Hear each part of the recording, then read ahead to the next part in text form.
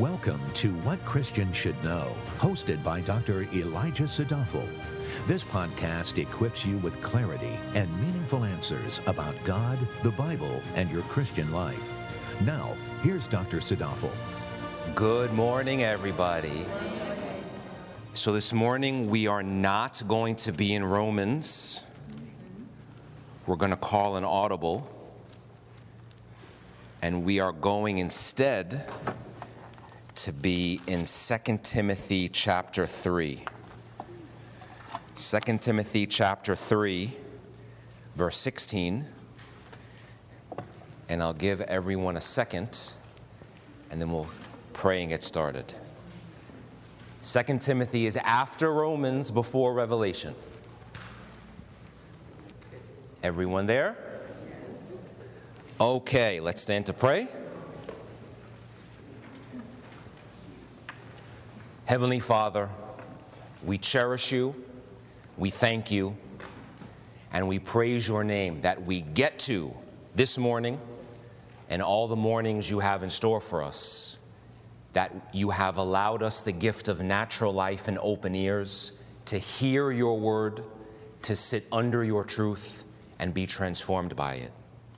We make the simple request today that you, O Lord, open our ears and transform our hearts, that you will plant the good seed of your truth deep within our souls so that your light will shine from within and then shine forth.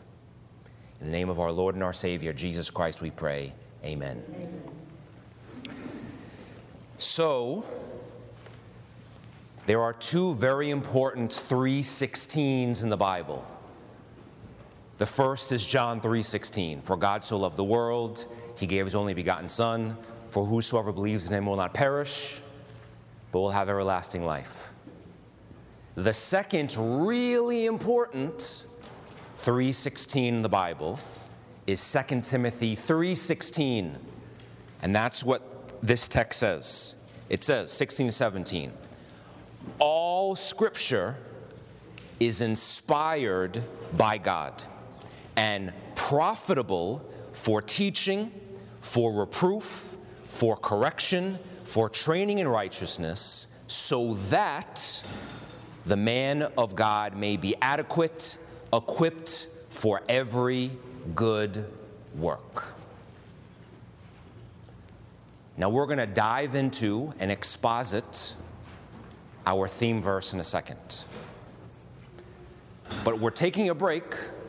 We're taking a pause from our exposition of the book of Romans just to kind of formalize, just to come back home. We're going to explore today, church, how we're actually in real life applying the inerrant truth that we find in the Bible. So, the title of this morning's message is, Why Does the Bible Matter? It's a question. And we're going to answer it. Why does the Bible matter? The Bible matters because it is the Word of God.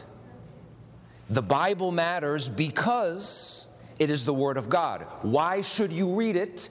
Because it is the Word of God. Why is it the capital THE guide for the Christian's life? Because it is the Word of God.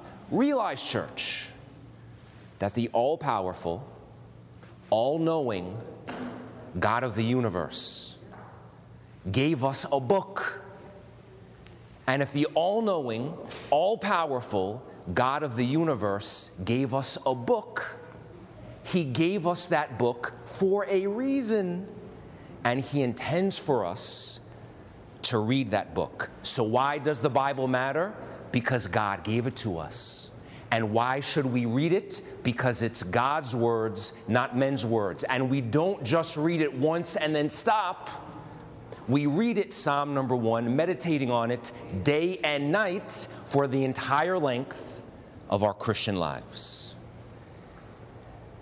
Now, I'm going to teach everyone today a Latin phrase. And it's a shame no one from the Baptism Catechism is here, because they would be all over this.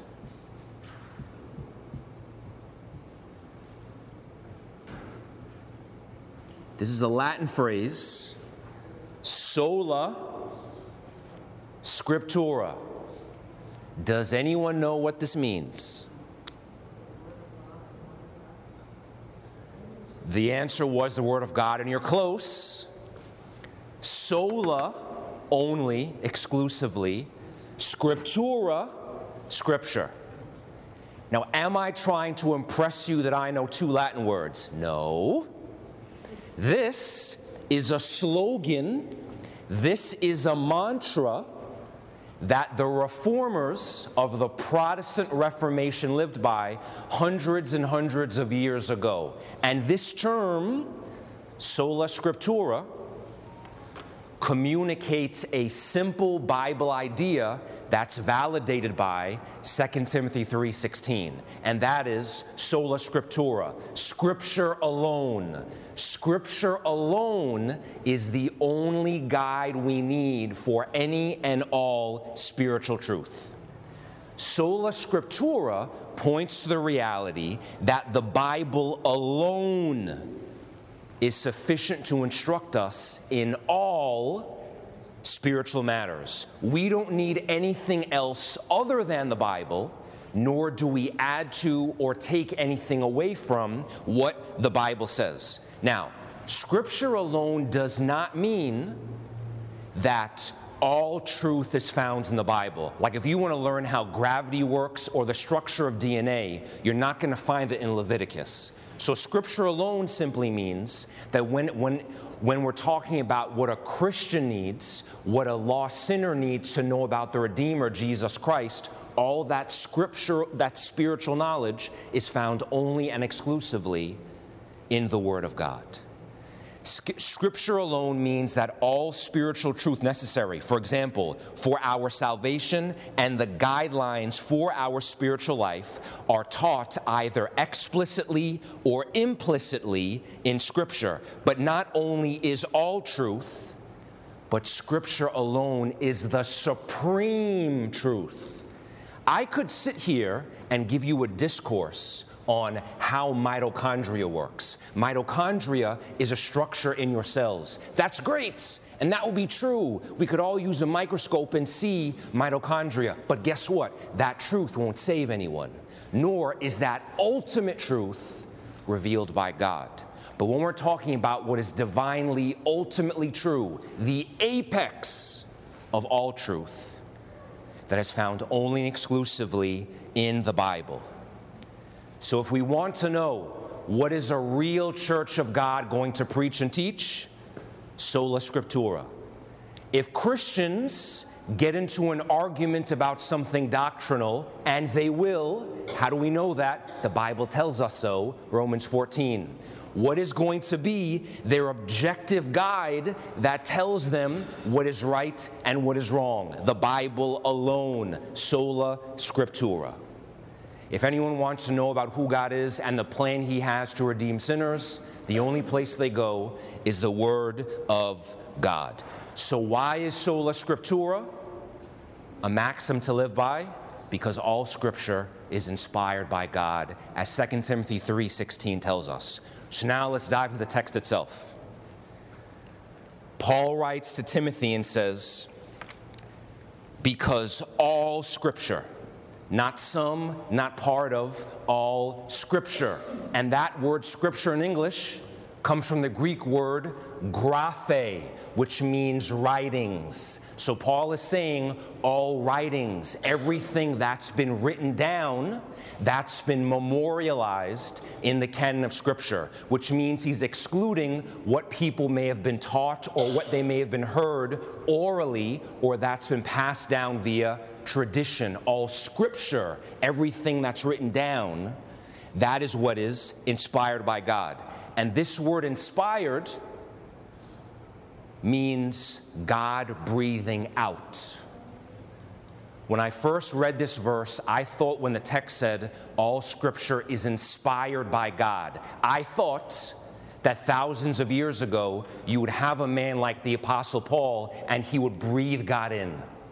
or he would breathe in God fumes. That's not what this word means. The word is theopneustos in Greek, which literally means God breathing out.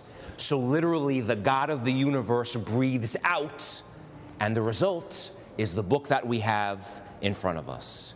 Now, here's the critical point. If all Scripture is inspired by God,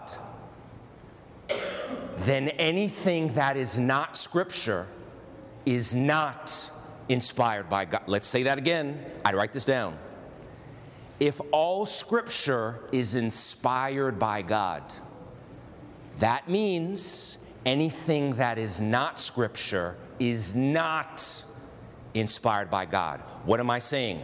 I'm not telling you that the truth does not exist outside of the Bible. I'm not saying that. What I'm saying is, because Scripture alone is inspired, is breathed out by God, when we're talking about what is ultimately true, that is only and exclusively found in the Word of God. Now, let's begin applying this. Who are the group of individuals that Jesus got into debates with the most during his public ministry? The scribes and the Pharisees. Why?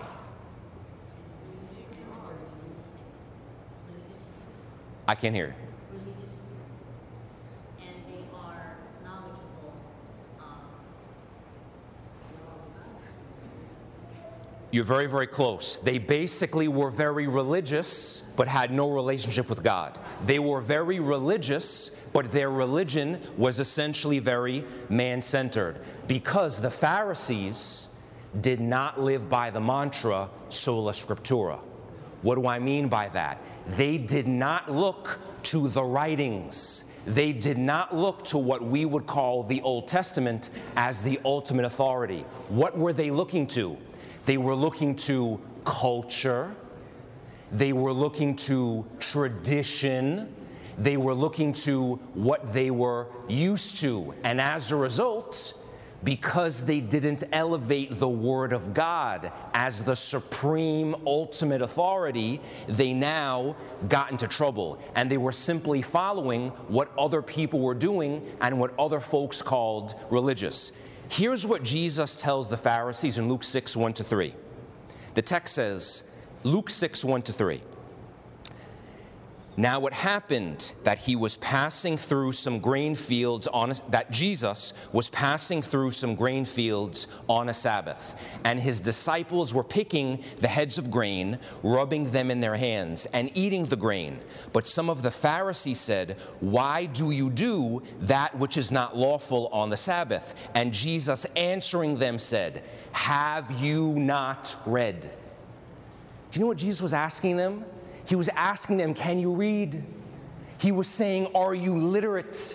He was basically saying, I'm not giving you guys something radical or new. Everything I'm preaching and teaching to you is recorded where? In the Word, in the Scriptures, in what we now would call the Old Testament.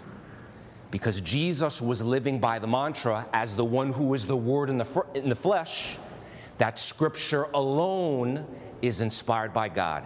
Here is the crucially important thing to realize. The Pharisees' problem, church, was not that they were zealously holding on to something. That wasn't their ultimate problem. Their ultimate problem was that the thing they were ultimately holding on to wasn't the Word of God. And their zeal wasn't the problem. The problem was where their zeal was directed. It was directed away from the ultimate authority. It was directed towards the customs and the traditions of men. And here's why that's dangerous. Because they did not uphold God's Word as the ultimate truth, you know now what happened? When God was literally standing right in front of them, they didn't see God. And when God now was literally speaking directly to them so their ears could audibly hear the word of God, they basically shrugged him off as a nobody. And what does history tell us? What did those same folks end up doing? They killed God. Even though the word, sola scriptura, the ultimate authority, said Jesus was coming hundreds of years in the past. And to even double down on that fact more, that their zeal wasn't the problem, who was the Apostle Paul? He used to be a Pharisee. What happened to him? His zeal never went away, did it? But what God now did is he redirected that zeal to the Word of God. And now you have the man, when that zeal is appropriately directed, who writes a bulk of the New Testament. So, all Scripture is inspired by God. It is also beneficial. It's profitable for teaching, for reproof, for correction, for training in righteousness. It's profitable for teaching, that is, sound Christian doctrine, which can now be applied to everyday life. It's profitable for reproof, not just proof, but reproof, meaning you can take anything, you can take any issue and throw it up against the Bible and continually and cyclically revalidate it over and over and over again. And what God now does is he continually reconfirms his truth as he writes it on your heart. It's also profitable for correction.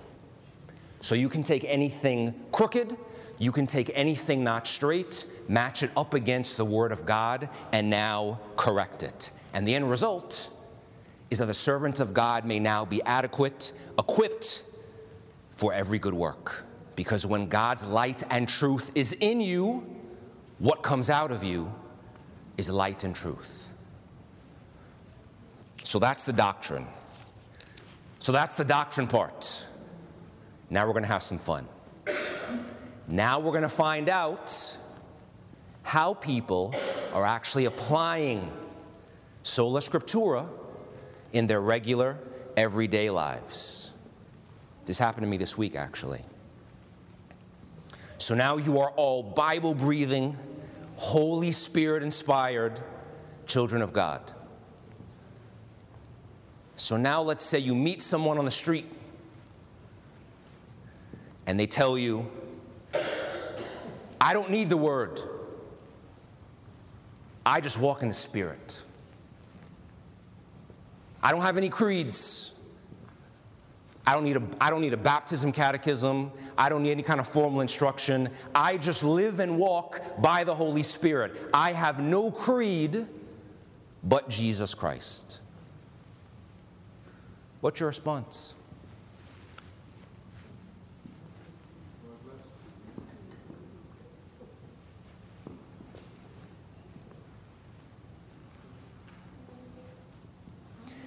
If someone were to say they only walk or live by the Spirit and ignore the Word of God, if we know that Scripture alone is inspired by God, and someone is now telling us they don't rely on the Scriptures, what's our response? Exactly. That's what I would ask. I would say, who taught you that? How did you come to that conclusion? Church, realize something. We have to realize something, right? The thing that's objective, again, the thing that's inspired, that's revealed to us by God, is His Word. The last person we can trust is myself. Do you know why? Because we are fallen people. If someone were to say, I just live or walk by the Spirit, to the detriment of the Word of God, that is now a very convenient way for someone to say, I will think and do what I want to do, and now use the Holy Spirit to justify it. What is ultimately true and revealed by God is the Word of God. It's not our thoughts. It's not our feelings. So, to be complete, we are to live in spirit and in truth, because the Holy Spirit is a spirit of truth, which means if you are doing something contrary to the truth of God, it's not the Holy Spirit.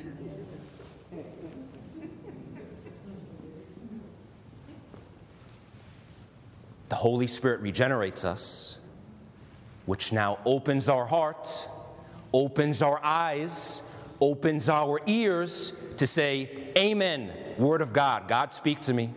God, transform me. God, mold me. And you are now going to live a spiritual life, but the objective foundation is objective. It's revealed by God himself. So any part of me, any part of you, anything we think or believe or act or do or preach or teach, if it doesn't coincide with what is in this book, then it's not of God. Why? Because all Scripture is inspired by God. Here's the counter argument to my argument. You're a legalist. So I meet John Doe, they say no creed but Christ. I just say what I just said. And they now say, Sadaful, you're a legalist. What's the response?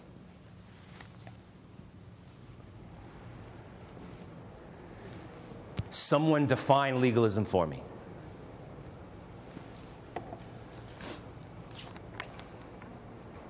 See why we're having the Sunday school lesson? This is good. Okay, because this is a crucial point. Here's what legalism actually is. Legalism is when you make a law that's not in the Bible. It's when you make a rule and say either thou shalt or thou shalt not. That's not found in the Word of God. Church, realize something.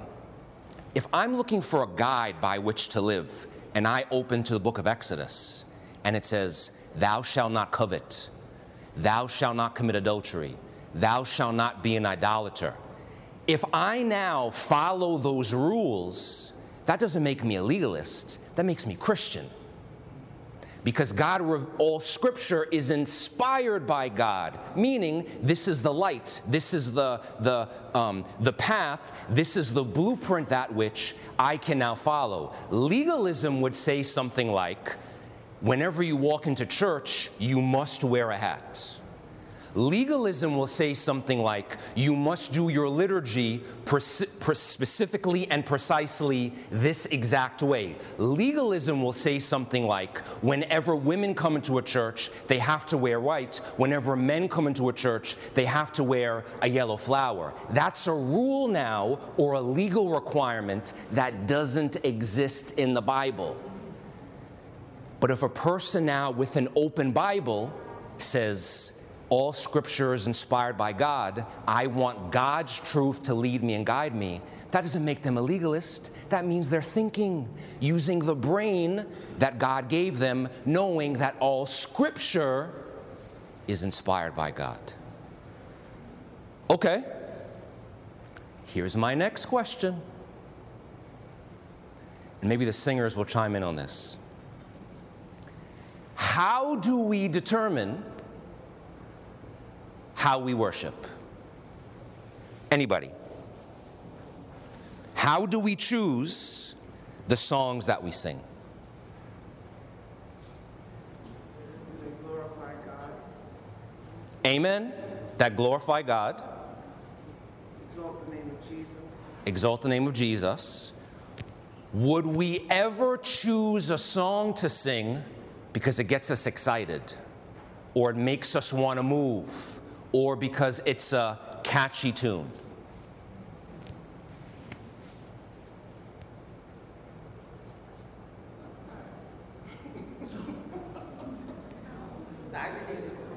Sometimes we may, because now we're talking about form. But so first of all, the first 4 commandments in the Bible, as revealed to Moses and the people of Israel, reveal about the worship of God. We have to worship God reverently, rightly, and regularly. So the how it looks is going to be different,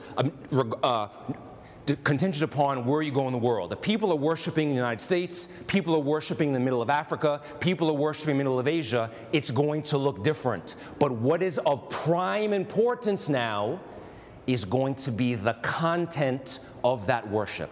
What are people actually saying? What are people actually doing? Because if you look at a Christian worship service And you're going to find it hard just by looking at a video, distinguishing it from a rock concert, something is wrong. We now have to pay very, very close attention to the lyrics that we're actually saying. You could have the most beautiful song sung by the most talented singer with a beat that's catchy, which draws everyone to the church, and everyone, even the person who can't walk, gets up and starts dancing. You could have a song like that, but now have lyrics that contradict what's found in this book, and that is not appropriate worship. How do we know that?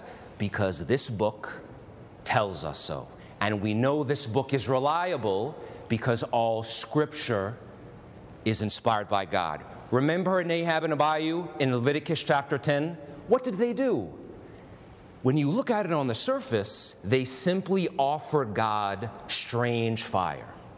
Now let's think about this. Why did they lose their lives if they simply did something on the surface as seemingly simple as offering strange fire? Because it wasn't about the fire. It was about people who wanted to worship God their own way. And knowing what God said, there's a precise and specific way to approach him. Nadab and Abihu basically said, we're going to do what we want to do. And what was God's judgment? Death. That's Leviticus chapter 10, verses 1 to 3. Here's what John chapter 4, verse 23 says. Jesus speaks to the woman at the well. He says, but an hour is coming, and now is, when the true worshipers will worship the Father in spirit and truth. For such people, the Father seeks to be his worshipers. Beloved, in the book of James, James gives a warning. And he says, woe to anyone who wishes to be a teacher. Why, church? Because accuracy matters. And it's one thing for one person to hold on to an idea that contradicts this book. But when someone now gets up and begins teaching people that which is contrary to this book, and we have to take the apostolic warning in James chapter 3, verse 1 seriously, because anyone now who sits in a position that's going to lead and guide other people, the threat now, if they are not relying solely and exclusively on this book, is they can now lead and guide people who are otherwise innocent into that which is not true. Accuracy matters because all Scripture is inspired by God. How do we know we're accurate? If it lines up with God's divine truth. So here's the last one. This is quick. Or at least I hope it'll be quick. Who's ultimately responsible for if your children are saved or not? The parents? Who says the parents? Raise your hand. Don't be shy. Up, up, up. Okay, who says not the parents?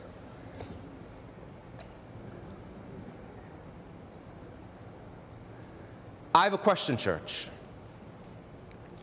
Who is the author of our salvation? Jesus. Okay, yay and amen. I agree. Because Jesus told Nicodemus, if you're not born again, you won't see the kingdom of God. Who causes themselves to be born? No one. Okay. So if God is the one who causes us to be born again, why would we ever think a person's natural parents is the one ultimately responsible for a child being saved? I mean, look, people say, Proverbs 22:6, train up a child in the way that he should go, right? Where is that book? Where is that verse? In the book of Proverbs. I'm going to begin preaching a series on Proverbs next month. Beloved, Proverbs are not imperative commands. They're not hard and fast rules of life. They're generalities that give general rules about the way things are supposed to go. But when we look at Proverbs 22:6 and everything else the Bible says, the person who's ultimately responsible for whether or not someone is saved is God himself. Think about it. I agree, Pastor. Amen? A child born as a baby, and you have to train that child. Oh, yes. When that child grows, it leads to that child.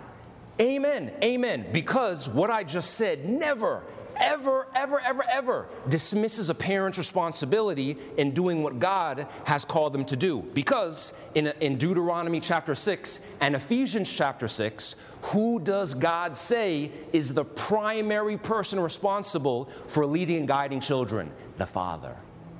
It's not the pastor. It's not the elder. It's the person who spends the most amount of time with that child. But here then is the follow-up to that point. If we now were to think that the fleshly individual was ultimately responsible for a child's salvation, you know what that does? That can make someone think, look what I can do. A parent can now look at their children and say, look what I did. Look, I made my children to be saved. They could also look at another child who is not saved and say their parents did something wrong. Can you think of a set of twins in the Bible who had the same parents but had two different fates? Ah. Do you see how God was setting us up? You had two children who biologically were the same womb, same father, same mother. Jacob went on to be the father of the nation of Israel. What did God say about Esau? I hated him. Wow. So now we see that, of course, God installs the family so you can have parents nurturing and caring for the children. Of course, and they're going to do everything in their power to train a child in the way they are to go. But ultimately, the one who is responsible for anyone's salvation is God himself. Look at David. Look at Solomon. Look at King Josiah, the king in the Bible, of whom no sin is recorded. And look at his son, Jehoiakim, who was wicked. No, his father was even more wicked. Amen. In fact, most kings in the history of Israel and Judah were bad guys. So I say all that to say, church, long way around. Sola Scriptura, only Scripture, only that which God says. If I ever tell you anything that contradicts what's in this book, I am in error because this book is always right. Why? Because sola Scriptura, all Scripture is inspired by God himself. Any questions? Let's pray.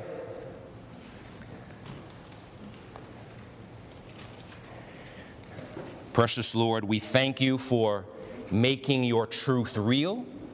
We thank you for making your light appreciable. And we thank you for opening our eyes and opening our ears to truth that was uttered in eternity past and that will accomplish everything that you've purposed. We yield before you now to not only intellectually and emotionally, but practically write your truth on our hearts, that we will see, O Lord, how your light, how your power, and how your spirit, animated by your truth, animates every single step that we take in life. Lord Jesus, we yield before you, we bless you, and we thank you.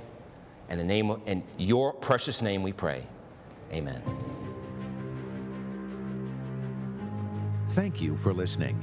For more valuable resources, including a bookstore and online Bible study, visit wcsk.org.